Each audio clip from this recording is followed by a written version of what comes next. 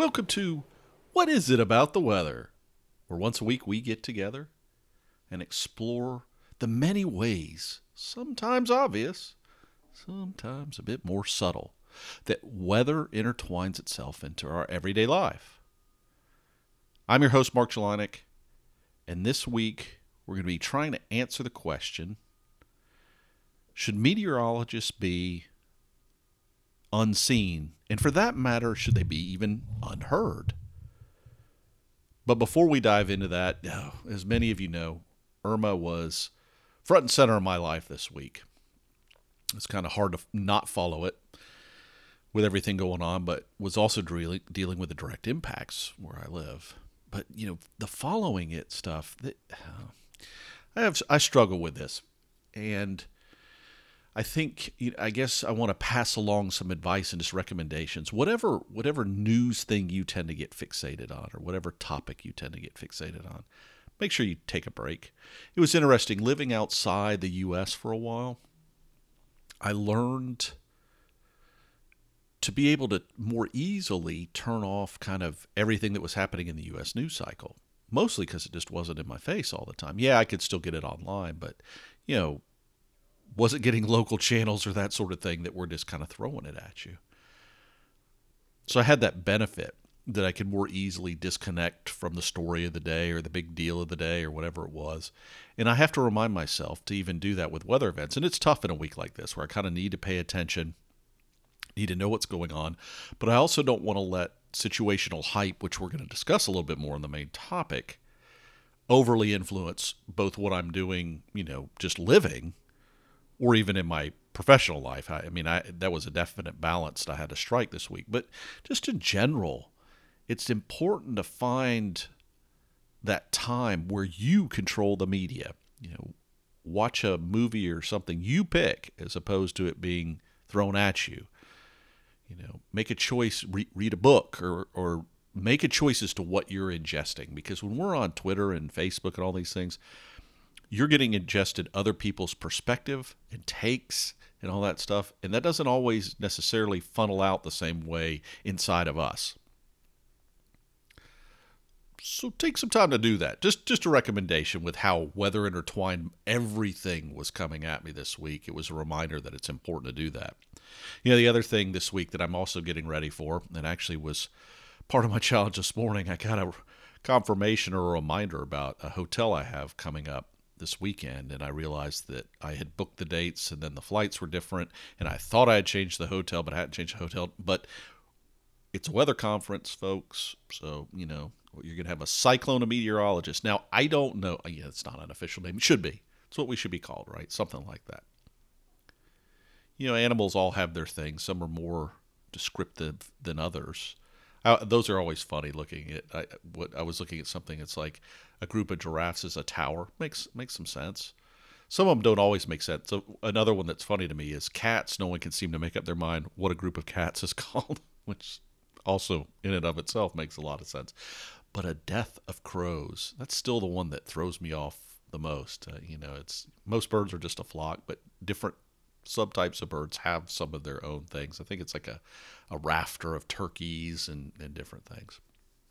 But for now, we're going to have a cyclone of meteorologists descending on Orange County, California for the annual National Weather Association conference. I'm looking forward to that and getting prepped for that. But of course, in the midst of it, trying to do everything else. And it was just one of those things where, oh yeah, that hotel reservation is off by a day. That's not good. Well, I guess my room would be there and all nice and ready for me. It just would be absent me. All right, let's jump into our main topic. Fundamentally, I talked about unseen, unheard, but I almost feel like saying, should meteorologists just shut up? Should we just be some thing that happens, behind the magic wall or magic curtain, if you will, to use a Wizard of Oz since it's weather-related sort of reference? Now let's talk about why I might even suggest that. Now, clearly this is going to be around Irma because it was very much, like I said, real case example, and you don't always get these things. Well, we're all influenced by things every day. This was a case where I definitely got to witness very different opinions on things, and different groups, had different opinions and those sort of things. So I wanted to get back to a topic, to me, that I've sort of been watching for a while. And it's born out of this idea that, 30, 40 years ago, people hardly, they got a weather forecast, but they got a very general thing. Might rain today, is it going to be rainy, sunny, windy, winter weather, whatever it might be. But for the most part, it's a very broad thing. You might have gotten a morning and an afternoon, but you got a day's worth of stuff. And part of that was the weather forecasting at that point in time generally could get the ideas right, but we were still improving and improving and improving on our ability to break it down during the course of the day, let's say. But now everywhere you go, we're flooded by it. Here's your hyper-local forecast on the 8s, right now, nowcast, whatever you want to call it. A lot of different names have been thrown around it, but the idea is fundamentally that you're getting weather kind of always thrown at you, up to the minute sort of things. And sometimes that sort of information is useful, certainly. But sometimes you just don't care. But how have meteorologists evolved during that time? So let's talk about it from a television standpoint. And like I said, back in the day, most people getting forecast when the rise of television and meteorologists on the TV really came about, most people were getting their forecast not from a meteorologist, but somebody presenting that weather information. Now, there were always exceptions if you got it from your official source, or let's even say a weather radio. To some extent, that was developed by a meteorologist. But the predominance of weather information being shared were people a little more versed in communicating and a little less versed in the science. Now, that changed. We saw this rise of certifications for meteorologists, where a lot of broadcast meteorologists who hadn't gone to school to be a meteorologist or a weather person, whatever name you want to put around it, all these seals of approval started coming out, right? To show that they had an understanding of not just their ability to communicate with you, but their understanding of what was actually happening with the weather at hand. It created a higher comfort level with people, and I get that. And I think it made a lot of sense. And at the same time, you also saw the rise at some meteorology-oriented programs at school, some of the bigger ones, were adding this broadcast element into their programs to give these budding meteorologists a chance to get, what was a blue screen at the time, now is a green screen, chance to try to communicate, focus on the sharing of weather information. But in watching some of those programs, what I still saw was, yes, there was this emphasis on sharing the weather or showing the weather, but there was still a lack of fundamentally communicating. Now, I watch a meteorologist here in Atlanta that I happen to know personally, but his background is in communication. I mean, that's what he went to college for. And I can see differences in what he would say versus watching other meteorologists, because you can see sometimes it's very obvious that he's thought about what he's going to say, and other times it's just his natural tendency to be able to communicate certain things and be very effective in that communication. Now, other meteorologists are good at just being on air and being a bubbly personality or whatever it is. And when weather's not critical, that also works fine too. But when it comes to communicating weather with meaningful risk associated with it, I think there's still this void. So all these meteorologists are coming out, but they don't necessarily have the effective communication skills. And I don't just mean about what you say or how you look in front of the camera, but having the ability to think through the message that's going to be communicated and how effective that is, and is it really conveying to your audience the information at hand. So here we were, and let's just set the table a little bit since we're using Irma as the example. It's a day before Irma's going to make impacts in my area. And the local weather service issues a very broad forecast. Now, they're issuing a forecast across the state, did some graphics and some text, and they have these wide areas of certain amounts of rain, certain amounts of winds, both sustained and gust. I mean, that's one of the nice things about winds, right? Is generally a gust is kind of almost bringing in that worst case, right? Versus sustained is more real of what you're going to feel the bulk of the time.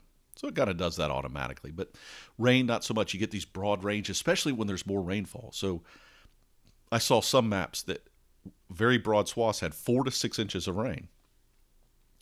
Now, for some people, anything over 4 would be a lot. For some people, 4 to 6 in general, it's about the same. But in some areas around like where I am, there's a huge difference between 4 and 6 as to how it might impact certain people. Not everybody. But that's still kind of a broad category, right? So it's lost some of that granular nature, some of that resolution. Because, a lot of times when it's less than an inch, it's less than a tenth of an inch or a quarter of an inch or half an inch. So there were some of these broad numbers going on. But generally people on the receiving end, based on the feedback I'm getting, tend to fixate on that higher number. So anybody who saw these 4 to 6 inch ranges was very fixated on that 6 inch. Anybody who heard a gust value was very fixated on that. Now, some of it's always going to be the people. But in the coverage I did watch, some of it was in the way it was being communicated. And this was tricky because I was forecasting during this time for clients, right, that were going to use this information. But I also took this opportunity with some friends and family, and even the apartment complex I live, I was providing the management, a copy of what I did a secondary forecast, something a little more. It had to be a little broader because with most of my clients, I'm hitting specific topics and very specific issues. So I did a broader thing about here's what to expect, but I was also focused on the timing. When would you expect the worst?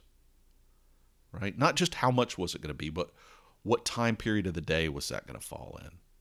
When would it even ease up? When might you notice things releasing? Now, all of my forecasts that I did, with the exception of a couple phone calls for friends and family, were written text. I did no supporting graphics, no verbal, no video by any means. It was all written text, which is also good and bad, but it provides an opportunity to take the emotion out of it. And I do think that sometimes that's a good thing, right? And it can be particularly good for people who are not always good at properly gauging how they're presenting information that is of a critical nature. So here we are, all these things took place, and if you take this official forecast, the National Weather Service forecast, and I'm not even talking about all the nuances of individual TV stations or radios or whatever they did, because, literally my wife came out of the bathroom on Saturday morning saying they're talking up to 6 inches of rain. Are we going to get 6 inches of rain? And I'm like, no, I don't think we are. And here's what we're going to get, and a little bit of why. I don't get in that much detail with her because she doesn't really care all that much. She counts on me to let her know if it's going to be something we need to worry about. And for us, where we are, I knew it wasn't going to be a problem. Yes, we might lose power.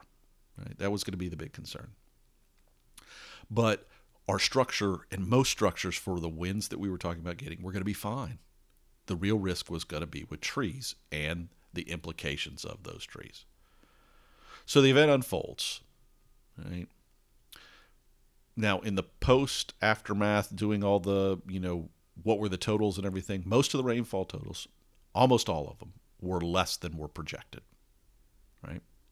Some exceptions to that, but generally speaking, some were close to what they were projected, and I consider that a win. Some were a little, the forecasted versus reality probably was amped up a little much, but when you're talking about needing to do a broad forecast and the fact that there could be a potential for that, we were certainly had the potential, had, the rain shifted 50 miles one way or another, we could have seen more. So I understand needing to convey that projection that it might get as high as. But this gets back to things we talked about before of the challenges, right, of communicating what could be your worst case versus the reality. Now, on the wind front, it was interesting because in a couple places, the winds actually were higher than anticipated. But in many spots, they just never got to the levels that were anticipated. Now, all that said, there were lots of power. There was widespread power issues around Atlanta and around all of my state. So, Atlanta, a city of about 5 million people. I don't know what the final numbers were. Some areas more. I saw some counties, so our little subdivisions here, in terms of what a state looks like. I know not all this makes sense to people around the globe, but anybody that lives in the U.S. knows we have these counties or parishes or whatever you want to call them, depending on what state you're in. But Georgia has a lot of them compared to some other locations. So, some of them are bigger. Some of them might hold 1 million people, but a lot of them are smaller than that. But around the metro area, a lot of the bigger counties hold roughly 1 million people each, let's say. And I saw some counties that supposedly lost up to 50% of the people were without power. And others on, again, depending where you were in the metro area, some were as low as 15 to 20%. And even lower in some cases. So it really depended on where you were. And the winds didn't necessarily set up the way they were projected. And there's some neat topographical, and I shouldn't use the word, some interesting topographical scenarios that may have come into play. And I hope someone does some research on it. I wish I had the time to do it because there's I believe there really was an influence given what the topography of Georgia looks like and the way the wind field set up. Topic for another day. But in any case, if we look at all that, it wasn't like the pictures, right? And to some extent, it certainly wasn't like the words. Now, I watched a meteorologist that I trust and highly respect try to equate the weather impacts and trying to say that the weather forecast was good because of the power outages. And you just can't make that connection. Because I also saw people that were trying to do the power estimates not properly estimate that. They were talking about, whether it was moderate or low and trying to use different categories. And some of them made sense. Some of them did a really pretty good, effective job in my mind. Again, in my mind. Okay, we're first talking about my take on it. Some of those people did a good job at trying to do that. But again, sometimes when you see these swaths and they paint a picture, and in some cases it just didn't amount to that. What was partly interesting is some of the worst power problems were not down where the storm was actually kind of tracking, where they thought it was going to be some of the worst. It ended up being worse up near the mountains, down towards parts of the metro Atlanta area. But all that said, so there were good elements of the forecast, but it highlighted some of the problems. So one of the things I consistently saw was, there was inconsistency between the official forecast and what some of the broadcast people were saying, but also in that I'm not sure that people, in my watching it, trying to, and I do try to separate myself, in my watching it, that people were able to take and say, okay, this is the worst case. Many of us won't experience that. And this is the likely of what most of us should experience. And sometimes that's also hard to communicate. You don't always have the time and the opportunity to do that. But this event was also a bit unusual because usually when our area has power outages, and we have these kind of large events, they're usually associated with winter weather. However, every now and then we get these tropical cyclone coming upstream inland far enough that we get them around those. But generally speaking, it tends to be at a different time of year. And even though trees for Atlanta are always the issue, always, it was different trees because we've still got full foliage on the trees. So is this deciduous trees with lots of big green leaves on them that were the bigger problem than a lot of times we see in the winter when, trees don't as easily blow around. But what blows around the winter is pine trees more, or the evergreen trees here, which we also have tons of. And the other challenge that came out of this is even though there were some widespread power outages, unlike winter weather when it might be hard to get around, most people could get in their car and drive somewhere. And if they really needed something, could still get to the store. And the tap water generally worked everywhere. So all this hype that we get around winter weather where people were trying to apply the same standards and go to the store and buying everything out of water and stocking up. Well, first of all, you lose power, You better have stocked up on canned goods, which most people don't do as much in this day and age. They go out and buy steaks and hamburgers and hot dogs and put them in the freezer or the fridge and buy their veggies and everything else, and it's all in the fridge. And those are the things that are, if you lose power, those are the things that are going to go. And that's not what people do. And generally, even when we have these events, people don't lose water supply. Winter, it can be different because pipes can freeze, of course. But with all this power outage, most people still had water and were able to get water. Or if they couldn't, they could easily get to a neighbor or get in their car and go somewhere and get the stuff if they needed to, right? That was the difference. So even though power outages were widespread, you got to think about what that word means. It's just distributed over a wide range. It doesn't mean that they were significant in all those areas. Around me, we had a tree that did go down. I had two in all my walking around during and after the storm, two that I saw that were down. One went over a power line, and a very important power line that supplied a lot of people. Now, fortunately, I didn't lose my power. It did kind of flash a couple times, but it never went out. And the other tree was it's still down. It's one that's like, we'll get to that whenever. It wasn't in an important area. And plenty of trees could have come down. And some probably in more wooded areas maybe did come down, although the tighter the kind of the forest, the harder it is to expose one tree.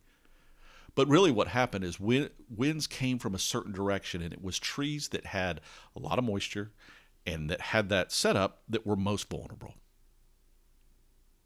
But again, it wasn't like blanket trees down everywhere. It wasn't like a tornado ripped through it. And it wasn't even like if we really had stronger winds and significantly more trees went down. So for a lot of people, and this is where all this gets to, a lot of people that have been bending my ear for the last few days really felt oversold on this whole event. We didn't get near that much rain. We didn't get near that much wind. Why are the schools still closed? All these things. And there are logical reasons for why the schools are still closed. And if you look at the worst case and how the worst case played out in places, it was probably best that that information was shared. But for them, it was a horrible forecast. So, of course, they blame their meteorologist. And this is where I get to, maybe we should just stop doing forecasts. Now, I'm not saying that we shouldn't have weather forecasts and meteorologists shouldn't be involved, but traditionally our job has been to take what the weather models say and all this weather data that we have available to us that we're getting in real time, even after the models run, translate all that into something useful and meaningful for people. But more and more what we're asked to do is not only translate that into useful weather information and understand the nuances of where we are or where the models fail us and those sort of things and be able to translate that into our statements, but they also want us to do impacts.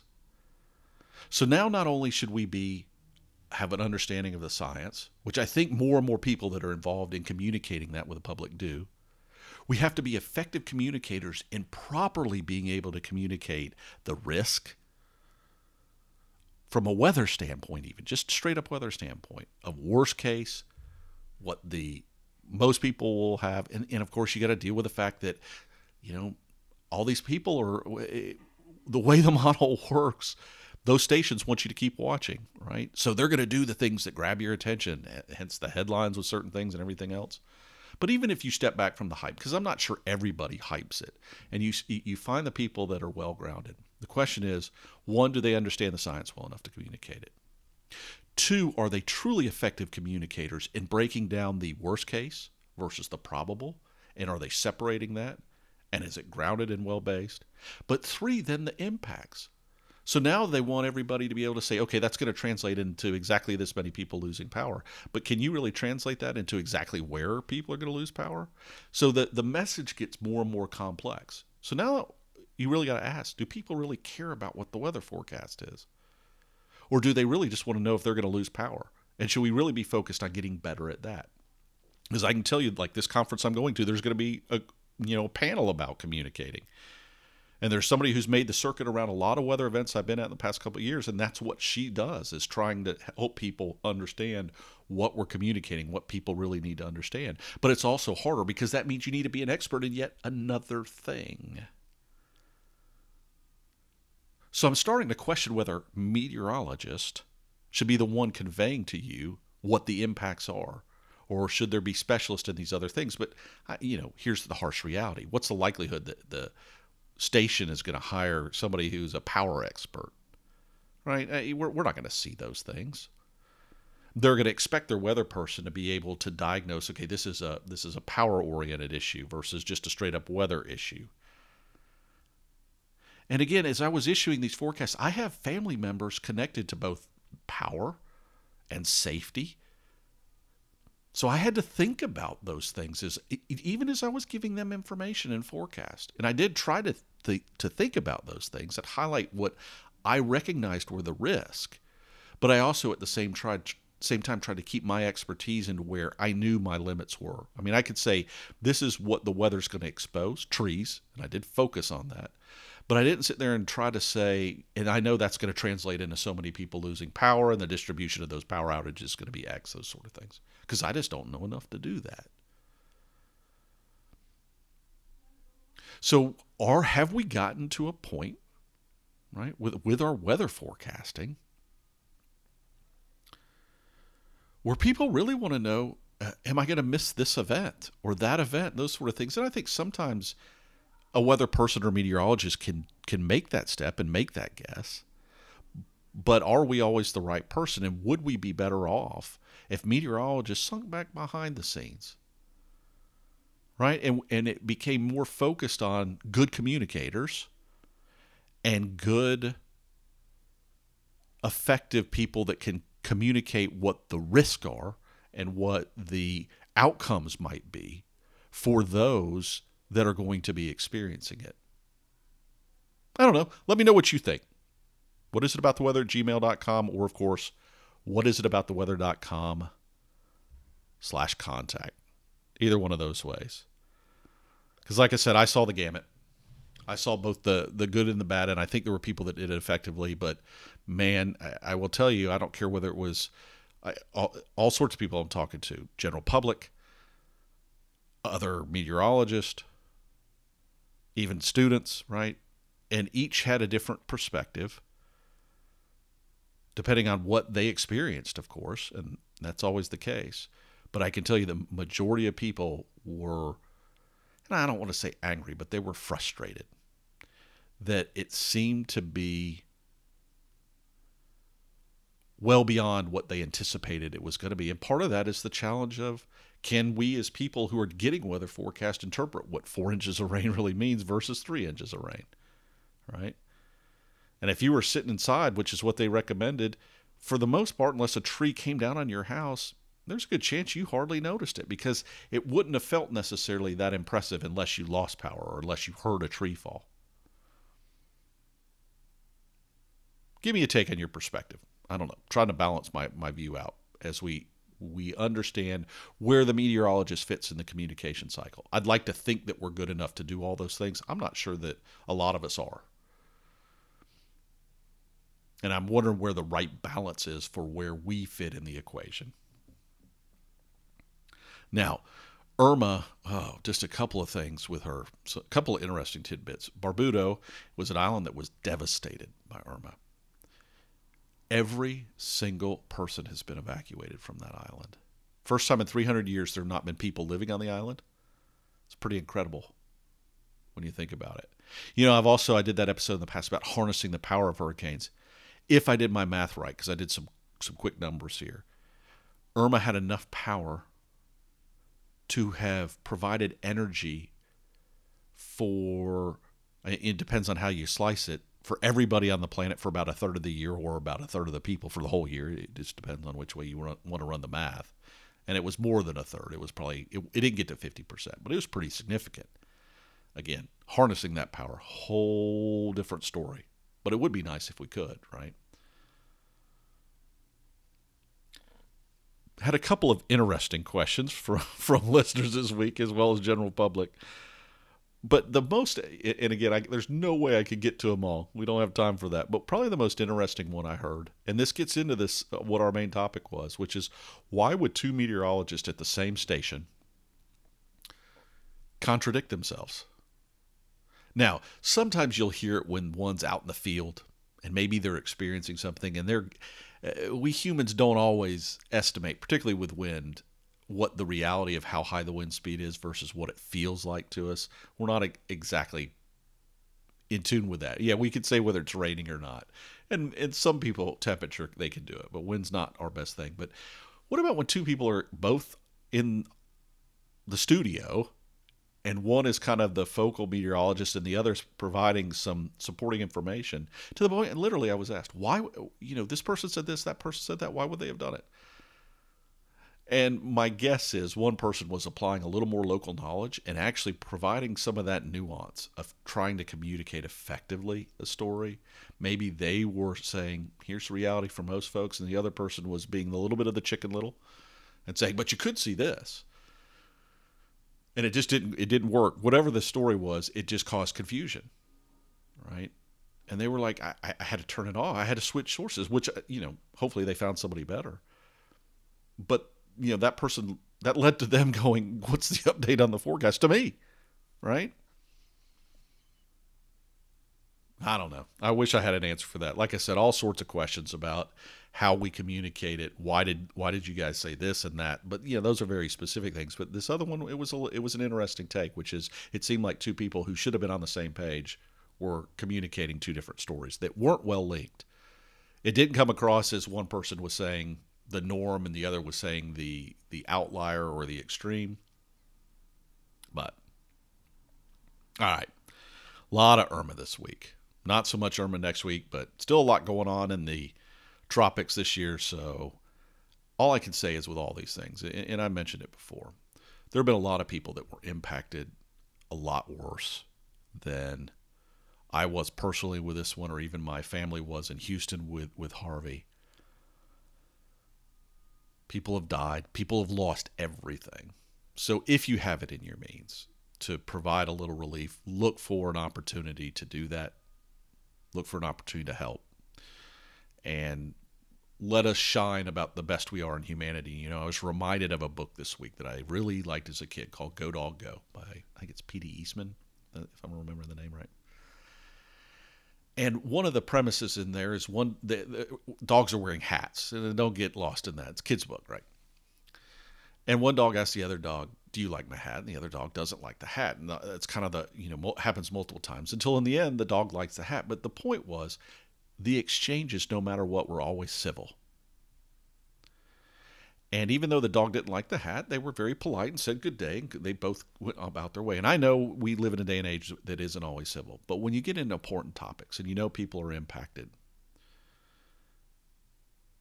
take the time and think about it. Share the feedback, share the criticism, share the good and the bad. It's always going to happen. But recognize that other person's just a person too. And generally speaking, we're all trying to do our best. Whether we're meteorologists, whether we're policemen, whether we work for the power company, whether you're the person without power, or you're the person in need of a police officer. We all go through these phases and we're sitting on different sides. But if we're a little more civil to each other in those exchanges and respect one another as people first, just as people first, the outcomes are likely to be better. All right. Let's wrap up and send you on your way. You know the drill in terms of supporting the podcast. RSVP, rate, share, validate, and pledge. Learn more about that at whatisitabouttheweather.com/support. But until next time, when I will be probably bringing you an episode from Orange County, California, stone's throw away from Disneyland, or at least I'll record it then. Actually, I'd be in transit back about the time it would normally go live or go up on the feeds. Until next time, just remember, there's much more to weather than the weather itself. There's your 2 White Sofa production. We're tired of hearing our uncle grovel, so please support him on patreon.com/weather.